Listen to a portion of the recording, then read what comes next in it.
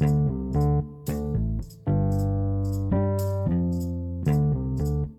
is in this story that we meet Samuel, the prophet, the mangy prophet, if you will. He's been given to God as a Nazirite, someone who takes a vow to never cut their hair. So they're visibly different from the other people in the society. And I believe there's other implications of that, to not eat meat or touch any dead animals. Samson is one of these fellows, as is also likely John the Baptist and some others. But he has been given to God. And the story all starts in Samuel with a troubled marriage. There is a man named Elkanah who has two wives, a good biblical marriage, you know. When we talk about biblical marriage, we're often talking about situations of polygamy, which do touch our modern world in some ways, but seem very foreign.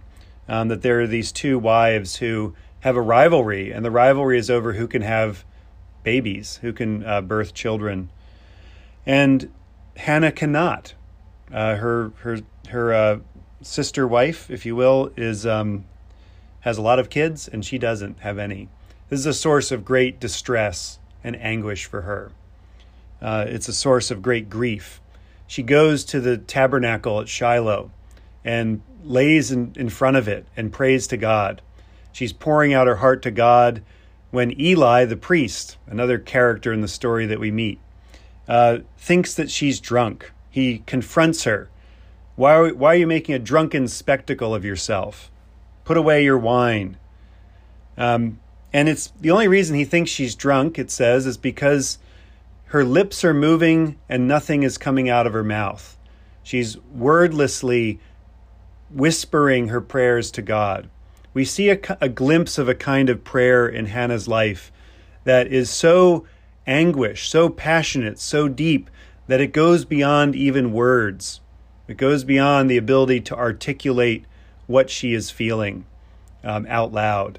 Have you ever had a prayer like that you really weren't sure how to talk about it with God, but you knew that God needed to hear it, or somebody needed to hear it?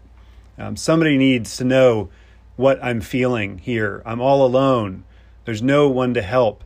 How can a person have a child when they're not able to? The ability to conceive, although it seems like often in our world and in the ancient world too, a risk of sexual relations in some ways, a risk of a child, but also the inability creates the inability to have a child is a source of great shame, and it's not something anyone can really control.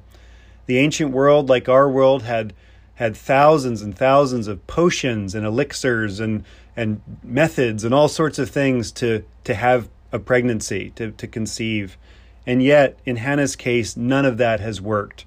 And so she's going directly to the source of life, God himself, to confront him in her anxiety, in her torture, in her pain, in her grief. And she stands up for herself to Eli the priest. She says, I am not someone who can be discounted as worthless. You can hear in her speech that she has felt worthless, I'm sure many times, as she's pondered, why is she so unsuccessful in conception? And why is the other wife so successful and she is not? But she says, I'm not worthless to him. I think this is a profound statement of faith, that when we feel worthless, and we've had feelings of being worthless, we declare, I am worthy of love. I am worthy of this honor. I am worthy of God's favor and God's grace. I'm worthy of it, not because of some great ability that I have, but I'm certainly not worthless. I am worthy of this blessing. I have been made in the image of God. In the place of in our catechism classes on Sundays, we have started in the place of God's grace. We start in the place of being made in the image of God. This is the foundational teaching of Christianity, that we are made in God's image. And everything that comes, everything in our lives that flows from our life, every question about, are we worth it? Are we worthwhile? Are we worthy of love? All these things, questions we ask ourselves in our anxiety and in our doubt, in our failure. The answer is a resounding yes. We are worthy of God's love. We are worthy of this kind of grace that flows from God. And she feels that, and she says it. She's bold, she's confident. And she has a baby. And the first thing she does with this child, as he grows up a little bit, is she takes him to the tabernacle to give him to God. This, as a parent reading this, I read this story as a child and heard this story as a child, Samuel being given to the tabernacle. And it didn't seem like that big of a deal. I was probably thinking about, boy, it'd be great to go live somewhere else sometimes as a child. But as a parent, when I read this, I'm like, oh my word, she just gave her only kid away. What a profound gift, in a way. A gift that maybe we can't really fathom. A gift that's so full of faith that our own sensibilities and senses recoil in horror at what she has done. Giving him to Eli, who is a terrible father. He has adult sons who are abusing and misusing people right there in the tabernacle. They are violating the sanctity of that place over and over again, and Eli does nothing to stop them. He's not the great. It's not like she's giving him to some father figure that is going to really result in a good life for him necessarily. There's a huge risk involved in this. And yet she does this. She brings him to God. She gives him to God. All of the things we bring God are really just things God has given us. And that is what she profoundly recognizes in this gift, that this child was given to her by God.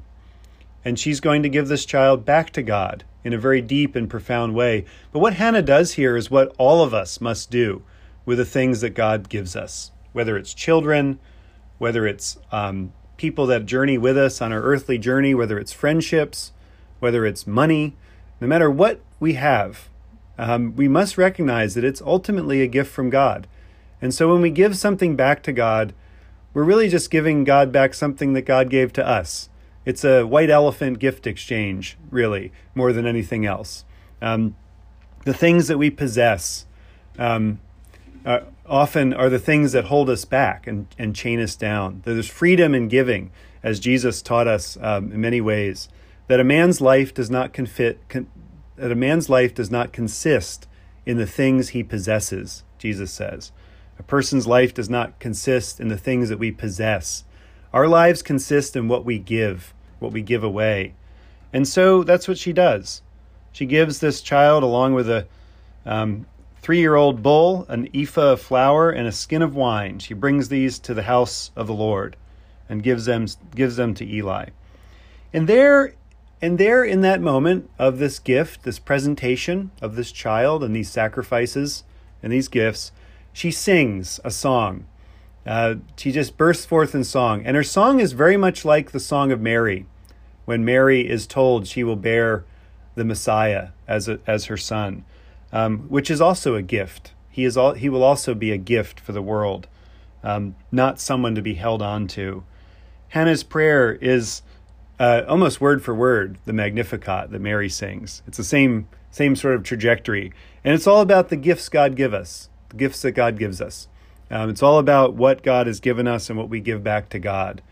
That God is ultimately the source of life.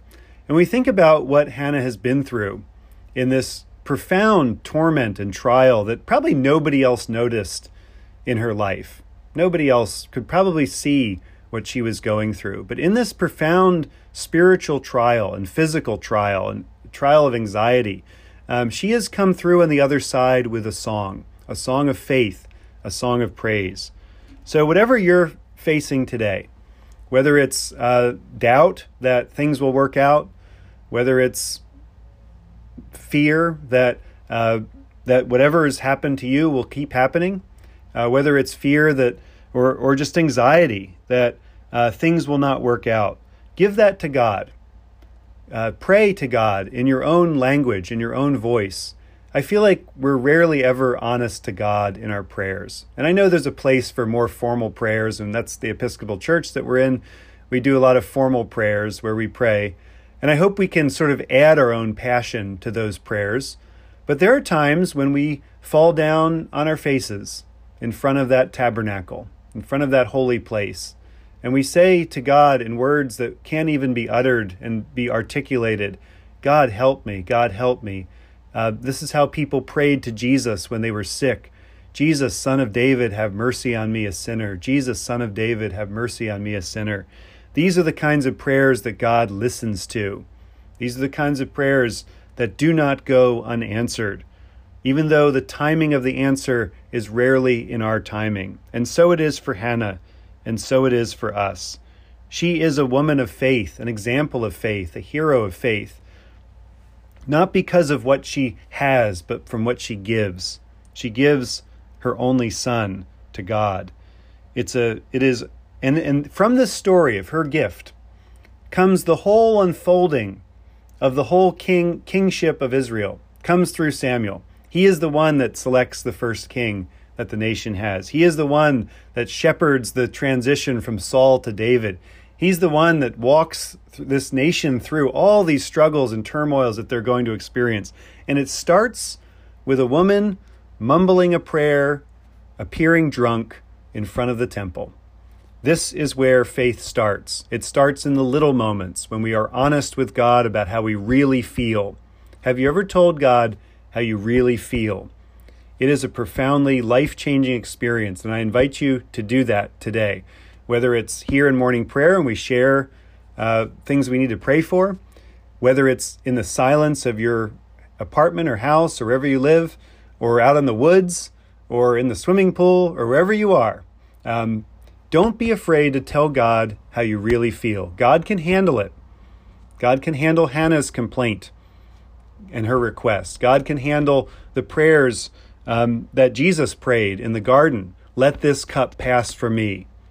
God can handle any prayer we can ever throw at God. And so give that to God today. Try it and see. I invite you into that prayer life that Hannah had. Amen.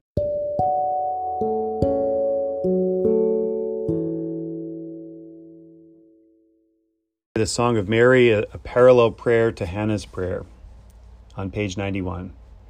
My soul proclaims the greatness of the Lord. My spirit rejoices in God my Savior, for he has looked with favor on his lowly servant. From this day all generations will call me blessed. The Almighty has done great things for me, and holy is his name. He has mercy on those who fear him in every generation. He has shown the strength of his arm. He has scattered the proud in their conceit. He has cast down the mighty from their thrones and lifted up the lowly. He has filled the hungry with good things, and the rich he has sent away empty. He has come to the help of his servant Israel, for he has remembered his promise of mercy, the promise he made to our fathers, to Abraham and his children forever. Glory to the Father, and to the Son, and to the Holy Spirit, as it was in the beginning, is now, and will be forever. Amen.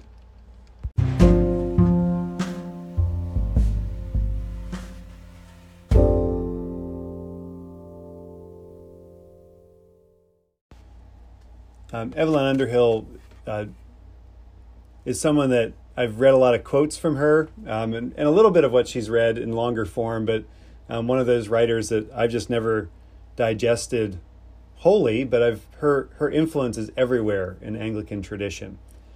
She was the only child of a prominent lawyer, barrister, and his wife.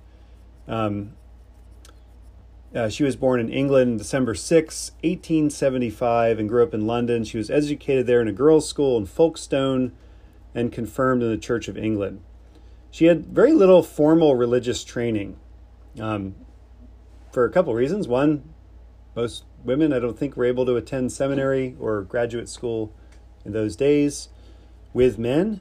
But her spiritual curiosity was powerful, and her mysticism was deep. At 16, she began to write. She had few childhood companions. Writers are known for that. And one of them, one of the few, Hubert Moore, she eventually married. Other friends that she worked with along the way encouraged her in her writing, including Ethel Barker, who is a very devout Roman Catholic And so her work was across all the communions of our faith. She went to Italy and saw a lot of Roman Catholic art there, and that was a big influence on her. But she came back to England and reconciled with her Anglican roots, and tried to write about being a Catholic Christian, someone who embodied the best traditions of our faith throughout the centuries, including mysticism, which is the title of her great work, Mysticism. Many other books followed there. And she wrote about the church. One of my favorite parts of her writing, it's not in this book, but she wrote that one time she was, I think, at some kind of school or somebody's house. I forget the context, but she was there, and there was a bunch of guys smoking in the smoking room, smoking pipes and cigars and things. And there was some other chapel nearby, and I guess it was maybe part of this big house or part of the school that she was at, where they were using incense, and the incense was kind of drifting over into the place where she was. So you had the pipe smoke and incense sort of coming at her from two angles. And she said, that's really the task of the spiritual life, is to live in those two worlds, to live in the world of pipe smoke and its jollity and frivolity and human relationships, and then in the incense also of this life, of the holy, sacred worship of the one true triune God, that we can always go deeper into God's life that way. So I've always enjoyed that metaphor, thinking about how my worlds of pipe smoke, which I don't smoke, but and maybe that's sort of an outdated metaphor as people have learned what smoking does to people, but it certainly captures her goal as a mystic was to bring those two worlds together for people. And she did that really powerfully in her writings. And she died in 1941 at the age of 65. She had taught many priests in the Church of England, many people, as a teacher and as a retreat leader. That many people came to retreat. So her ministry, although at the time she lived was not a church leadership position, it was her writing and her witness and her faith that was her main source of authority. So we're thankful for the inclusion of women in our church today in leadership, but also for those who went before and started their work in spite of the restrictions that were placed upon them. So we pray this prayer in commemoration of her. O God, origin, sustainer, and end of all creatures, grant that your church, taught by your servant Evelyn Underhill, guarded evermore by your power, and guided by your Spirit into the light of truth, may continually offer to you all glory and thanksgiving, and attain with your saints to the blessed hope of everlasting life, which you have promised us by our Savior Jesus Christ, who with you and the Holy Spirit lives and reigns, one God, now and forever. Amen. You also recall that in The Hobbit, when the hobbits hide and disguise themselves in the town of River something, Bilbo says, he doesn't say he's Bilbo Baggins, he says his last name is Underhill. And I don't know if that's a nod to Evelyn Underhill, but she was at her height of popularity in England right when Tolkien wrote those books. So maybe, hard to say. It's also a great Hobbit name because they all live under hills.